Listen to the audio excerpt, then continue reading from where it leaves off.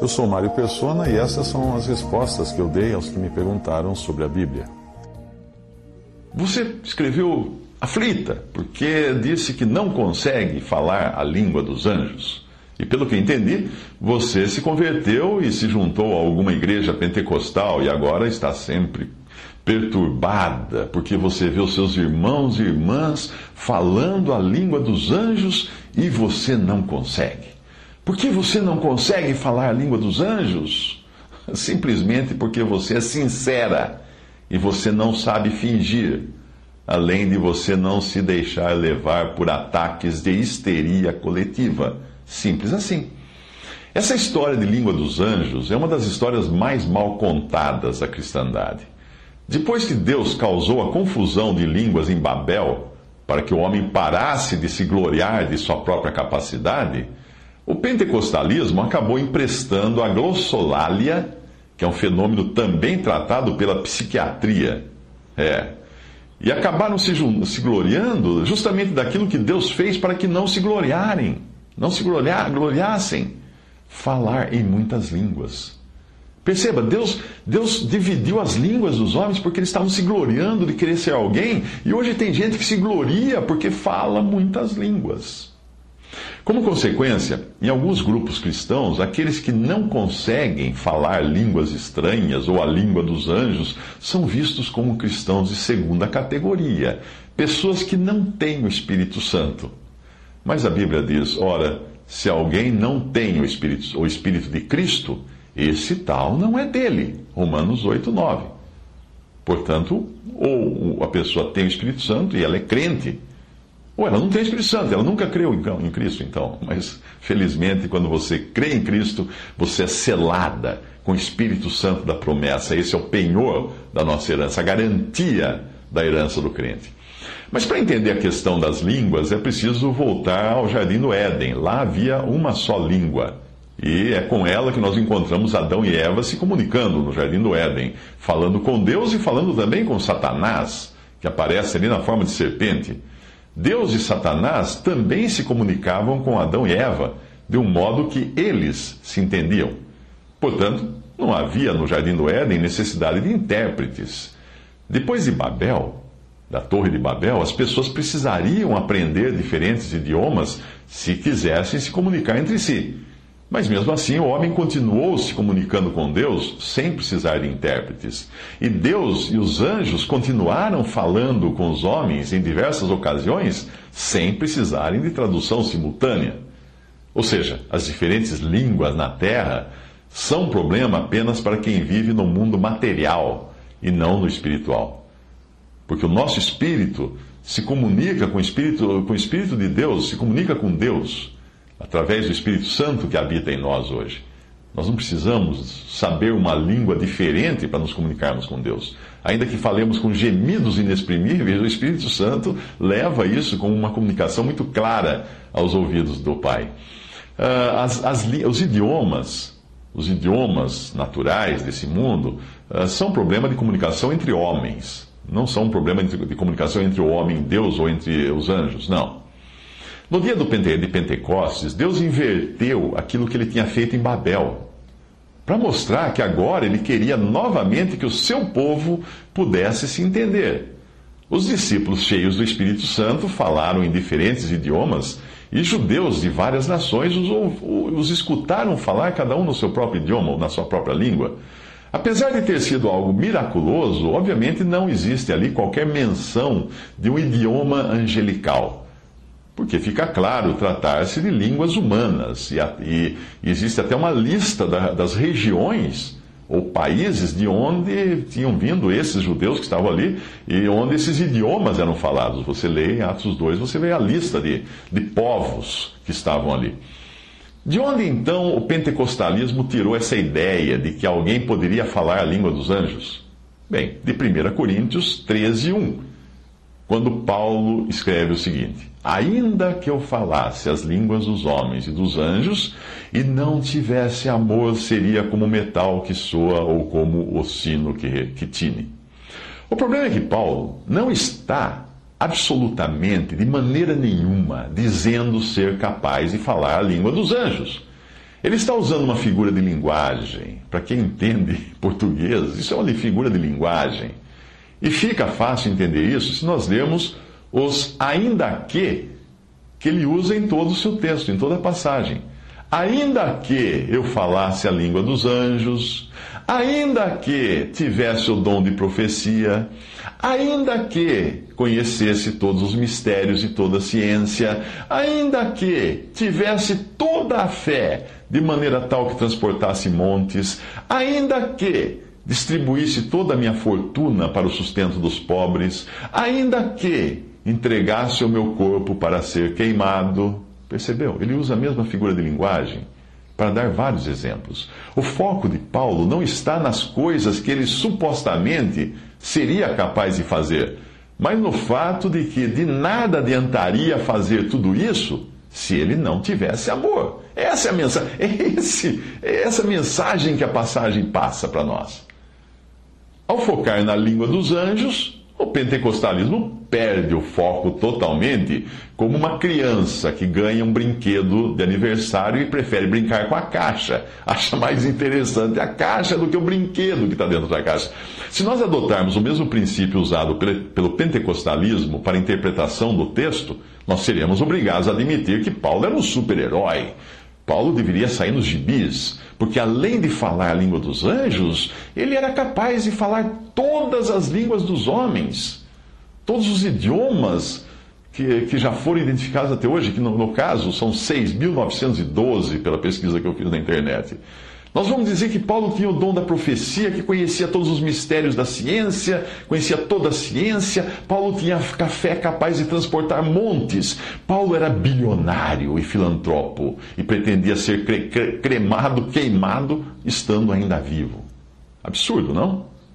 Absurdo que Paulo poderia estar dizendo isso, afirmando essas coisas. Eu também acho absurdo. Mas alguém poderá correr e apontar outra passagem. Ah, mas eu tenho 1 Coríntios 14, 2. Porque o que fala em língua desconhecida não fala aos homens, senão a Deus, porque ninguém o entende, e em espírito fala mistérios. Bem, aqui não diz nada de língua dos anjos, mas diz de um idioma estrangeiro e desconhecido para os presentes ali naquela reunião. Parafraseando o versículo, o sentido seria mais ou menos isso. Porque o que fala chinês entre brasileiros não fala aos homens, senão a Deus. Porque ninguém o entende, e em espírito fala mistérios. É óbvio que eu não entenderia um irmão da China orando em chinês ao meu lado. E teria de admitir que aquilo tudo é um mistério para mim. E ele não está conversando comigo, ele está conversando com Deus. Eu não vou entender, mas Deus entende. A passagem continua com Paulo explicando que o que fala em língua desconhecida edifica-se a si mesmo, mas o que profetiza edifica a igreja. O que Paulo quer dizer com isso? Que falar num idioma estrangeiro e desconhecido aos outros é algo maravilhoso? Não! Ele está dizendo exatamente o contrário. Ele está dizendo que é algo que chega a ser egoísta quando é feito na congregação, porque não edifica ninguém, senão aquele que está falando.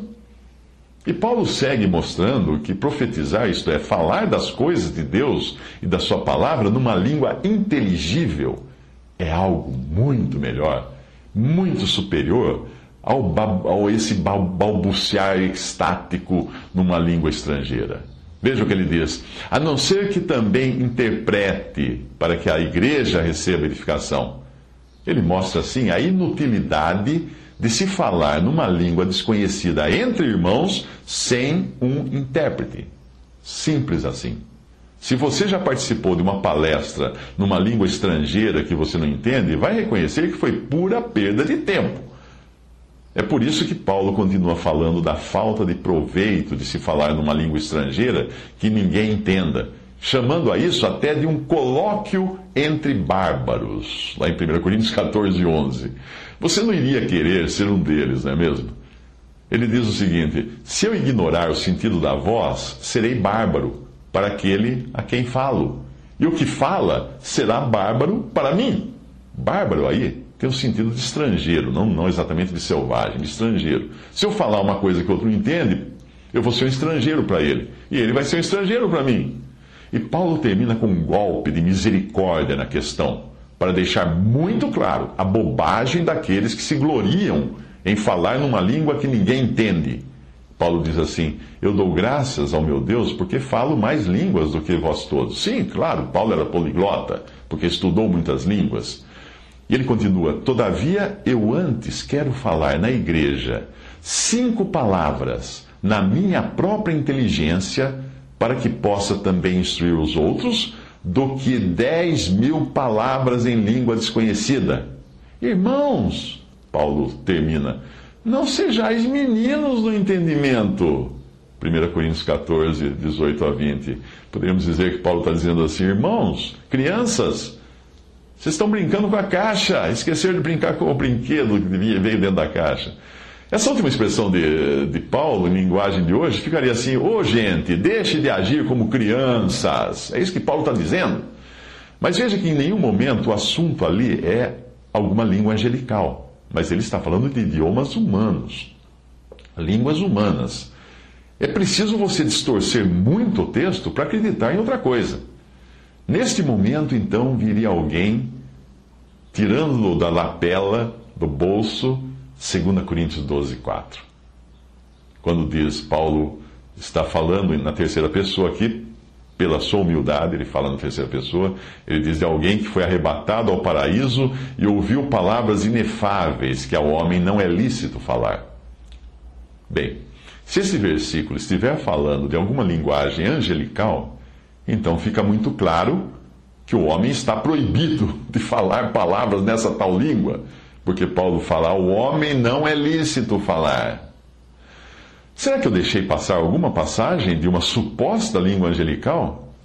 Eu acho que sim, deixei passar uma que também é usada pelos pentecostais, Romanos 8, 26. E da mesma maneira também o Espírito ajuda as nossas fraquezas, porque não sabemos o que havemos de pedir como convém, mas o mesmo Espírito intercede por nós com gemidos inexprimíveis. E aquele que examina os corações sabe qual é a intenção do Espírito, e é ele que, segundo Deus, intercede pelos santos. Bem, eu entendo que aqui não está se referindo a uma língua, mas está se referindo às intenções do Espírito Santo em nós. E esses gemidos não são nossos, são gemidos do Espírito. Leia de novo, leia de novo. Da mesma maneira, também o Espírito ajuda as nossas fraquezas, porque não sabemos o que havemos de pedir como convém, mas o mesmo Espírito intercede por nós com gemidos inexprimíveis. É Ele. É Ele que está fazendo isso.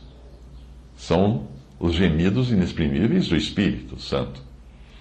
Diante de tudo isso, eu perguntaria: que vantagem alguém teria por falar numa língua dos anjos? Primeiro, em nenhum lugar nós somos encorajados a nos comunicarmos com anjos, mas sempre nos comunicarmos diretamente com o Pai e com o Filho.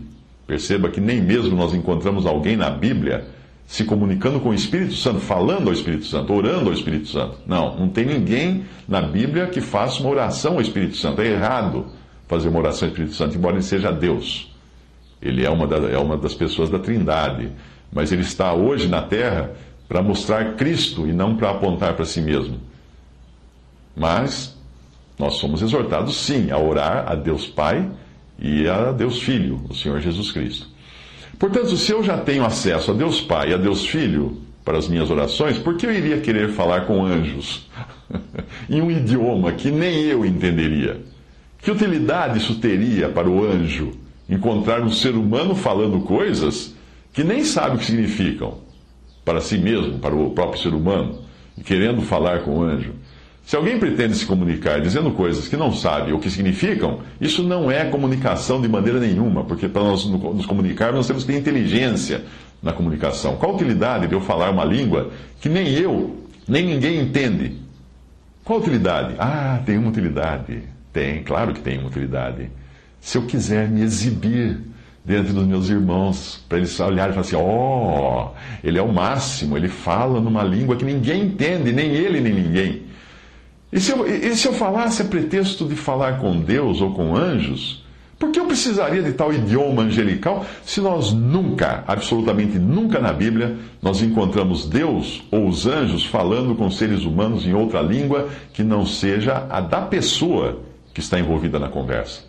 Mesmo que alguém alegasse a possibilidade de se falar uma língua dos anjos nessas manifestações de histeria coletiva que nós vemos em algumas igrejas pentecostais, ainda assim essas pessoas não estariam cumprindo a ordem clara que é dada na palavra de Deus. 1 Coríntios 14, 27 a 35 diz claramente: se alguém falar em língua desconhecida, faça-se isso por 2, ou quando muito, 3, e um depois do outro. E haja intérprete. Mas se não houver intérprete, esteja calado na igreja e fale consigo mesmo e com Deus. Porque Deus não é Deus de confusão, senão de paz, como em todas as igrejas dos santos. As vossas mulheres estejam caladas nas igrejas, porque não lhes é permitido falar. Mas estejam sujeitas, como também ordena a lei, e se querem aprender alguma coisa, interroguem em casa seus próprios maridos, porque é vergonhoso que as mulheres falem na igreja.